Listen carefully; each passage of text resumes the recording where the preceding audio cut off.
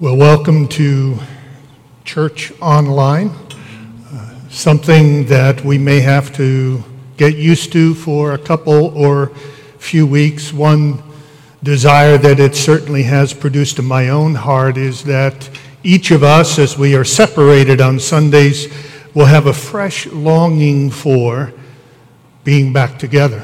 May this experience stir in us a love for the church and a desire to be with God's people every single chance we get.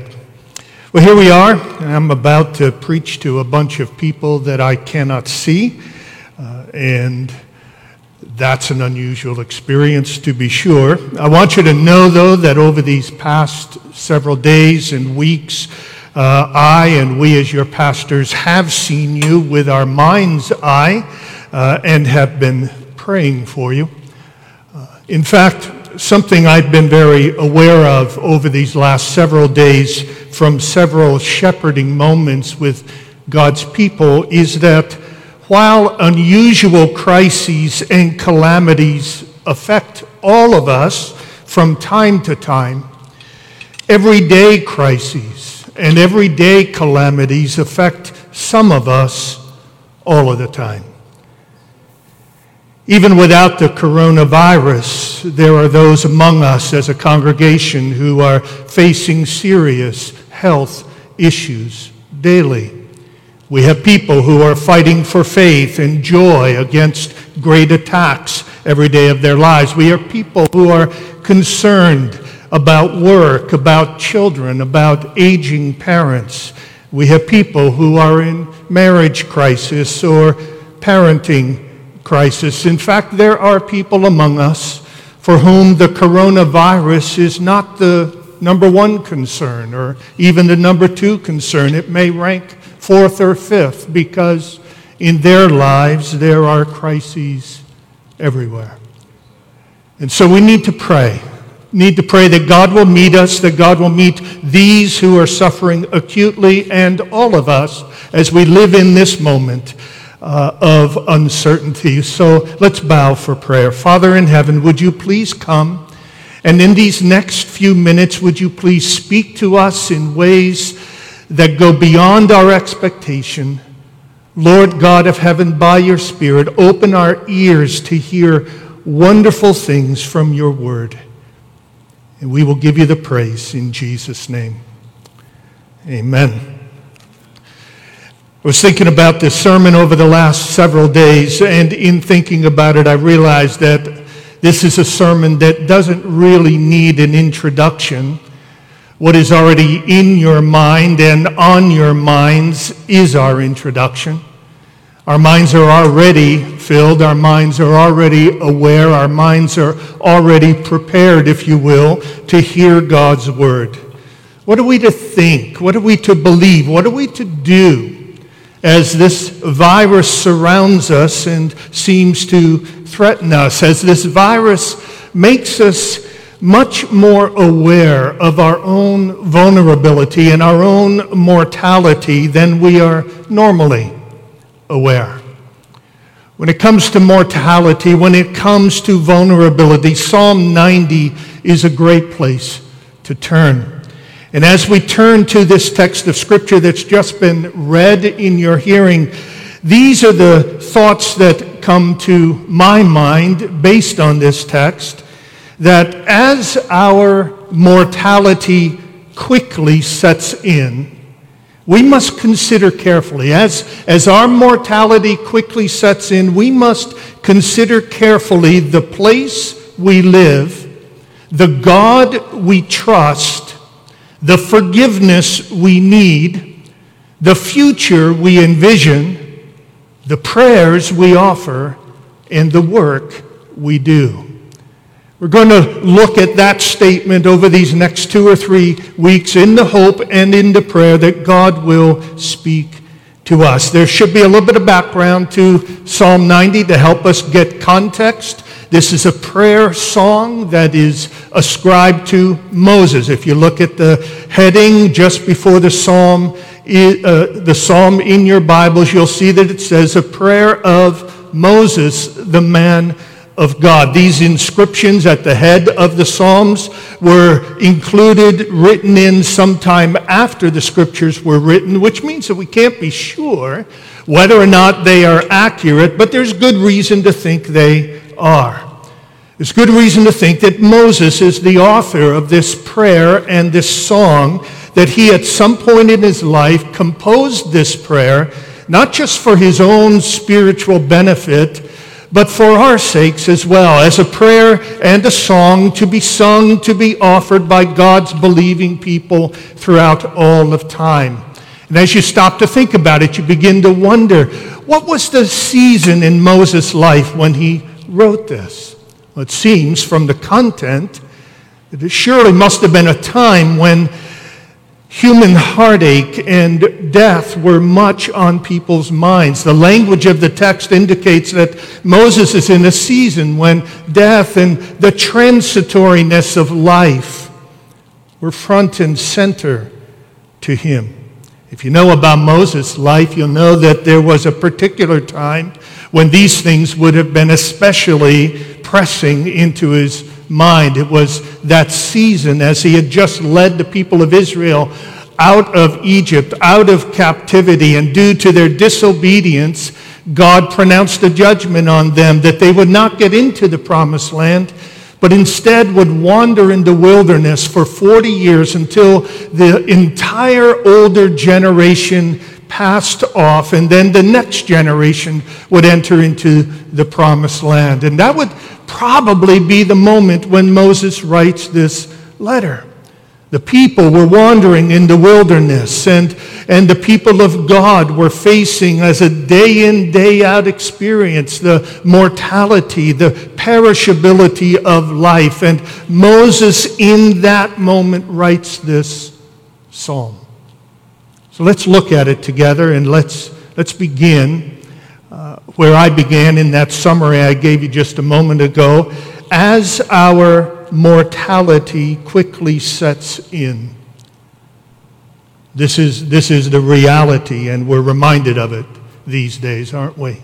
The brevity of life, the transitoriness of life. It's a major theme of this psalm. Listen to the words starting in verse 3. You return man to dust and say, return, O children of man, for 1,000 years in your sight are but as yesterday when it is past, or as a watch in the night. You sweep them away as with a flood. They are like a dream, like grass that is renewed in the morning. In the morning it flourishes and is renewed. In the evening it fades and withers. Down to verse 9. For all our days pass away under your wrath. We bring our years to an end like a sigh. The years of our life are 70, or even by reason of strength 80. Yet their span is but toil and trouble. They are soon gone, and we fly away. Notice the imagery in this psalm that expresses how transitory life is. We are swept away as with a flash flood. We are pieces of dust that presumably can be picked up and carried away by the slightest breeze. We are like a dream that vanishes as soon as we wake up. We are like quickly withering grass. We bring our years to an end like a sigh. They are soon gone by and fly away, and our 70 or 80 years of life are as nothing. That's comforting, isn't it? What a word to us. What a word that comes to us in a moment of fear, a moment of our awareness. But it is a word that we need to hear. We need to think about how brief, how small we are in the span of eternity. Next week we'll think about some of the implications of that. But for now, it's good for us just to be aware that we are mortal, to be aware that life is short. Psalm 144 and verse 4, man is like a breath. His days are like a passing shadow. James 4 and verse 14, what is your life? For you are a mist that appears for a little time and then vanishes. Job 7 and verse 7, my days are swifter than a weaver's shuttle. Psalm 39, surely all mankind stands as a mere breath. Surely a man goes about as a shadow. I'm a man who can testify to these things. I'm a man, as I said earlier, who fits into that most vulnerable age, or at least pretty close to it. And I wonder, how in the world did that happen? How did that happen? There was a time when I was a fairly decent athlete, and I could run and play and shoot and swing and hit all day long, and I've got the pictures and the trophies to prove it. But now I'm reduced to a steady-paced walk for a couple of miles with pain in every region of my body, head and shoulders, back and legs, knees and toes. Well, maybe not the toes, but pretty close to it. And I realize how quickly it has all passed by. But as mortality quickly sets in, as we become aware, even if we're young, we just become aware in the moment of how fragile life is and how brief life is. What should we be thinking about? What should we be considering? As mortality quickly sets in, according to this psalm, we must consider, first of all, and carefully, the place we live. Where do you live? Look at verse 1. Lord, you have been our dwelling place in all generations.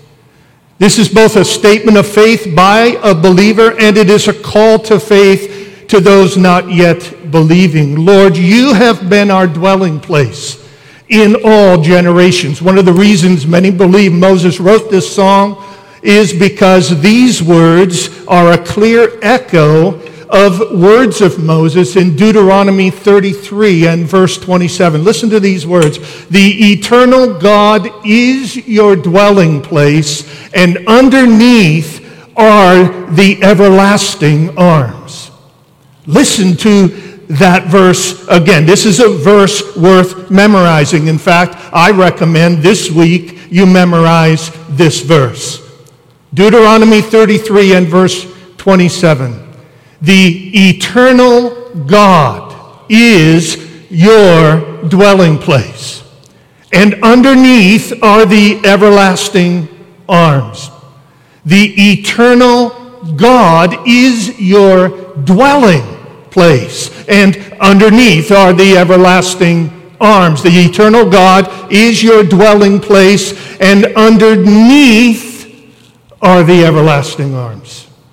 And the eternal God is your dwelling place, and underneath are the everlasting arms. There is no safer place to be. There's no safer place to live. The Lord, you have been our dwelling place, our refuge, our shelter, our safe haven, our harbor, our home. And Lord, you have been our dwelling place in all generations for every believer of every age throughout all of time past and present right now, including brothers and sisters in Christ right now who have the coronavirus in their body. He is their dwelling place.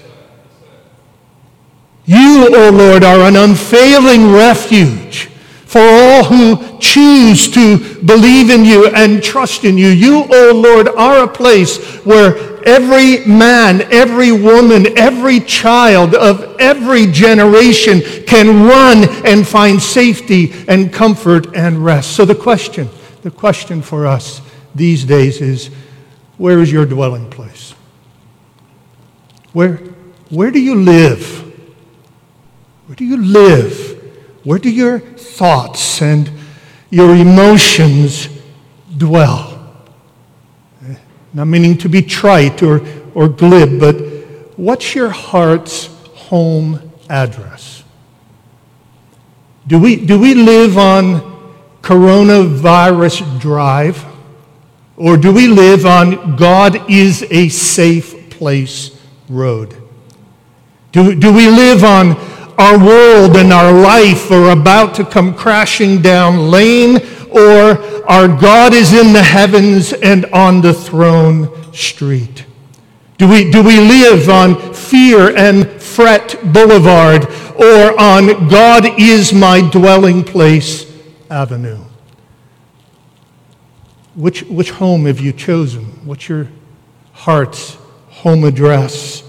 Choose a home that goes with you wherever you go. Choose a home that never fails or falls. Choose a home that shelters and keeps you wherever you may be in the wilderness of life. Choose to live in God. Choose to make the love and the power and the presence of God the place to which you run no matter what happens all around you. Move in now and never move out. Lord, you have been our dwelling place in all generations. As our mortality quickly sets in, we must consider carefully the place we live and the God we trust. Who is this God who is our dwelling place? Well, the psalm begins with a few key indicatives. You know what indicatives are. They are statements of fact. They are statements that indicate actual, factual truth. The psalm begins with a few indicatives about God that can strengthen our trust and our hope and our confidence as we face serious viruses and other calamities or potential trials in life. These truths are about God.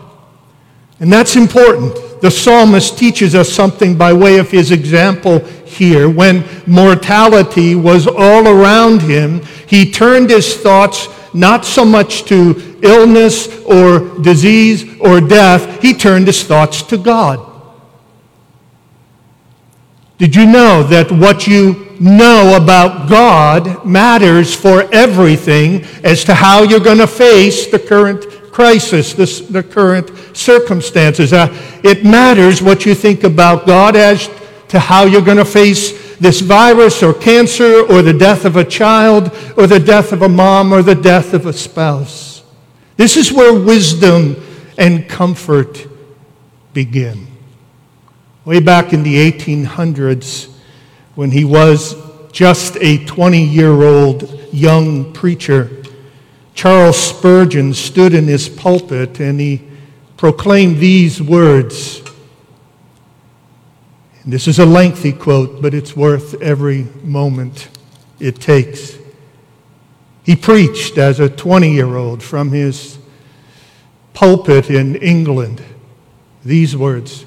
The proper study of God's elect is God. The proper study of a Christian is the Godhead. The highest science, the loftiest speculation, the mightiest philosophy which can ever engage the attention of a child of God is the name, the nature, the person, the work, the doings, and the existence of the great God whom he calls his Father. There is something exceedingly improving to the mind in a contemplation of the divinity. It is a subject so vast that all our thoughts are lost in its immensity, so deep that our pride is drowned in its infinity. Other subjects we can compass and grapple with. In them we feel a kind of self-content and go our way with the thought, behold, I am wise. But when we come to this master science, finding that our plumb line cannot sound its depth and that our eagle eye cannot see its height, we turn away with the thought that I am but of yesterday and know nothing. No subject of contemplation will tend more to humble the mind than thoughts about God.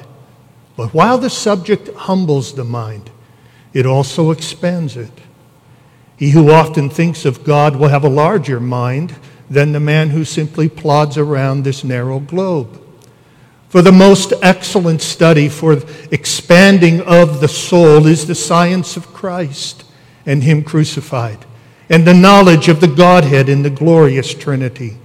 Nothing will so enlarge the intellect, nothing so magnify the whole soul of man as a devout, earnest, continued investigation of the great subject of the deity. And while humbling and expanding, this subject is eminently consolatory or comforting. Oh, there is, and hear this, oh, there is, in contemplating Christ, a balm for every wound. In musing on the Father, there is a quietus for every grief. And in the influence of the Holy Ghost, there is a balsam for every sore. Would you lose your sorrows? Would you drown your cares?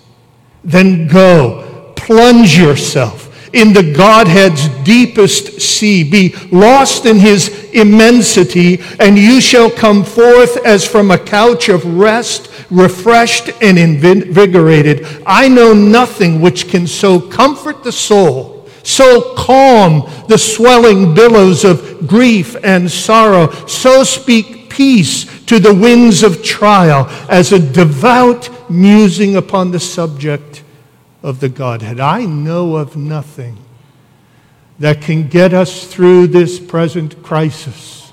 I know of nothing that can bring greater comfort, greater peace, greater hope than a devout musing, contemplating, reflection, meditation, devotion toward the subject of God Himself. Pretty amazing words for a 20-year-old there, huh? But he learned something in his youth that we all must learn every day of our lives. As somebody has said, what we think about God when God comes to mind is the most important thing about us. And when we think about God in the midst of a pending crisis or calamity, what we think about God will determine whether we live in faith or live in fear. And so Moses reminds us here of 2 or 3 actual, factual truths about God. Let's think about them briefly. Number 1, God is an eternal person. He is an eternal person. Look at verses 1 and 2. Lord, you have been our dwelling place in all generations. Before the mountains were brought forth, or ever you had formed the earth and the world, from everlasting to everlasting, you are God. God is a person with a name. He is Lord. He is a person who is a you. Moses is speaking to him personally. And to give us a reference to show us how old this person God is, the psalmist takes us back to the beginning, and in so doing reminds us of the beginner himself. Moses is wandering in the wilderness, and he looks out over the distance, and he sees the mighty rugged mountains that have been standing there, tall and seemingly immovable and everlasting. But then he thought, wait, before those mountains were brought forth, or ever you had formed the earth and the world, from everlasting to everlasting, you, O Lord, are God.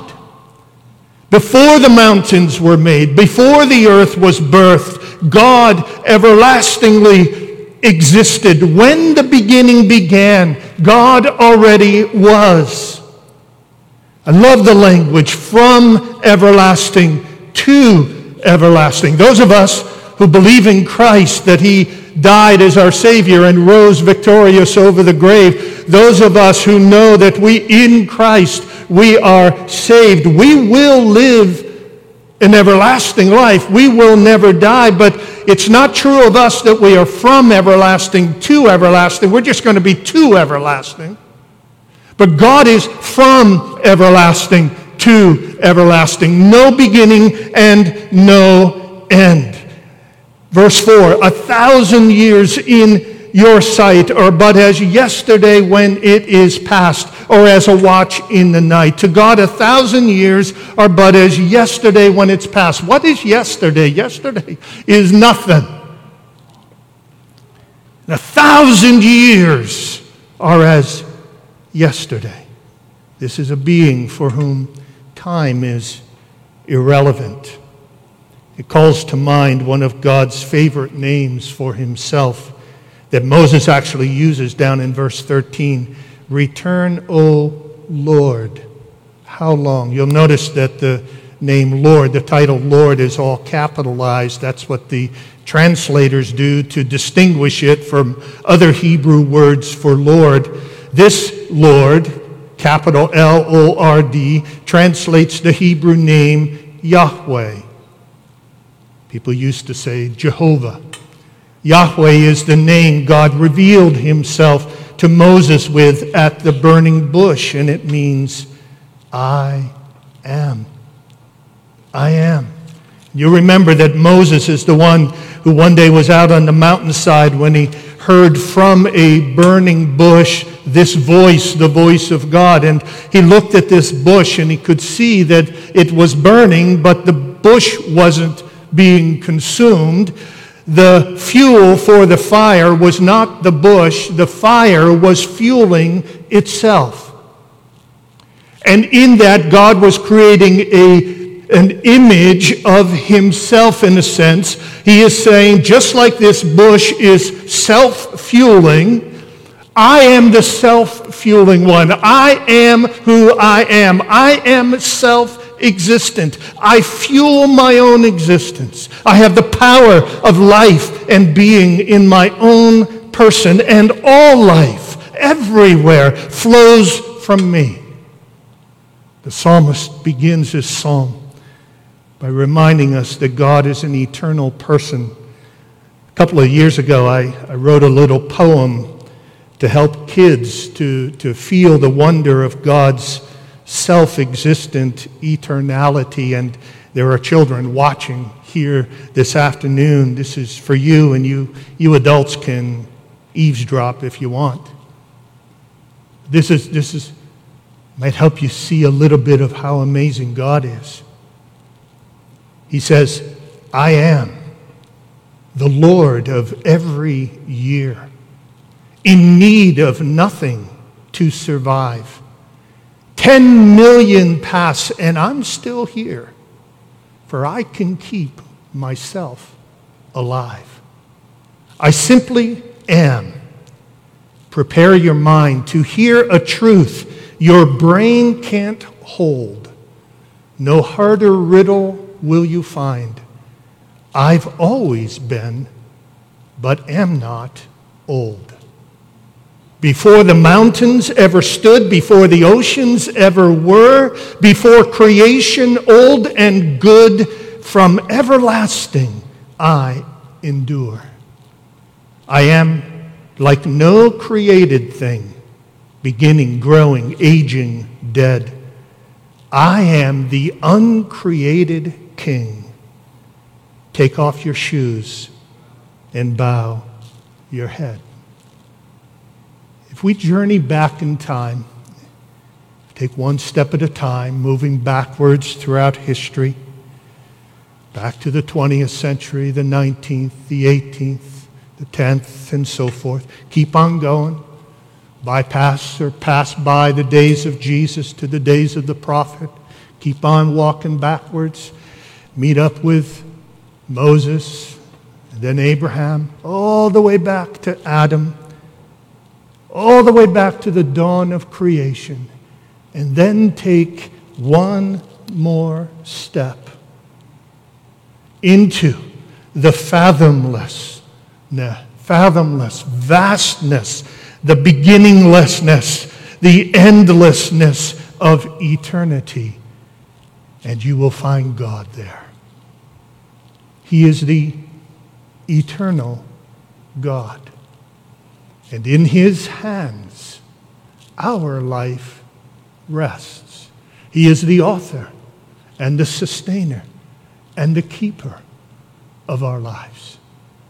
So that as we face this moment, as we face this crisis, as we face these circumstances, we can know that the one who has always been, who now is, and who always will be, that one holds us in his hands. And our life belongs to him. And so, Christians, there's much more in this psalm, and we'll try to get to it in the next couple of weeks. But we as Christians can begin here, right? We can begin here by realizing that we have an eternal dwelling place, and that underneath are the everlasting arms. That we have the one who has lived forever and will live forever, who is our God, he is our heart's home address. He is where we dwell. So this week, comfort each other with these words. This week, stay in Psalm 90. Read it over and over again. Turn it into a prayer. Offer it to God. Maybe memorize Deuteronomy 33 and verse 27. Maybe as a congregation we can come back together in a week or 2 or 3, whatever it is, and together recite this: the eternal God is our refuge, and underneath are the everlasting arms. This week, check in with others in your community group. This week, check in with your neighbors on your block. Make sure they know that if they need anything, if at all possible, you'd be willing to help and encourage them. Be a good neighbor in these moments. Be one who lives in hope, lives in faith, lives in confidence. Be one who lives in the eternal home that is our God. Let's pray.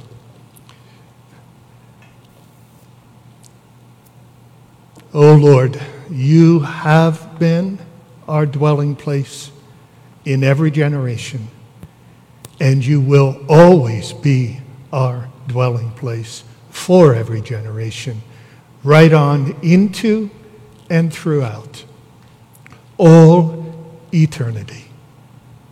And we make our home in you.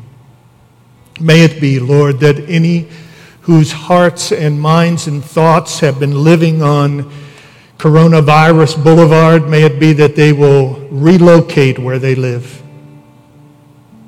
Draw their heart and their thoughts, their spirit, into the dwelling place that you are, that they might find safety there. And we will give you thanks forever and ever and ever.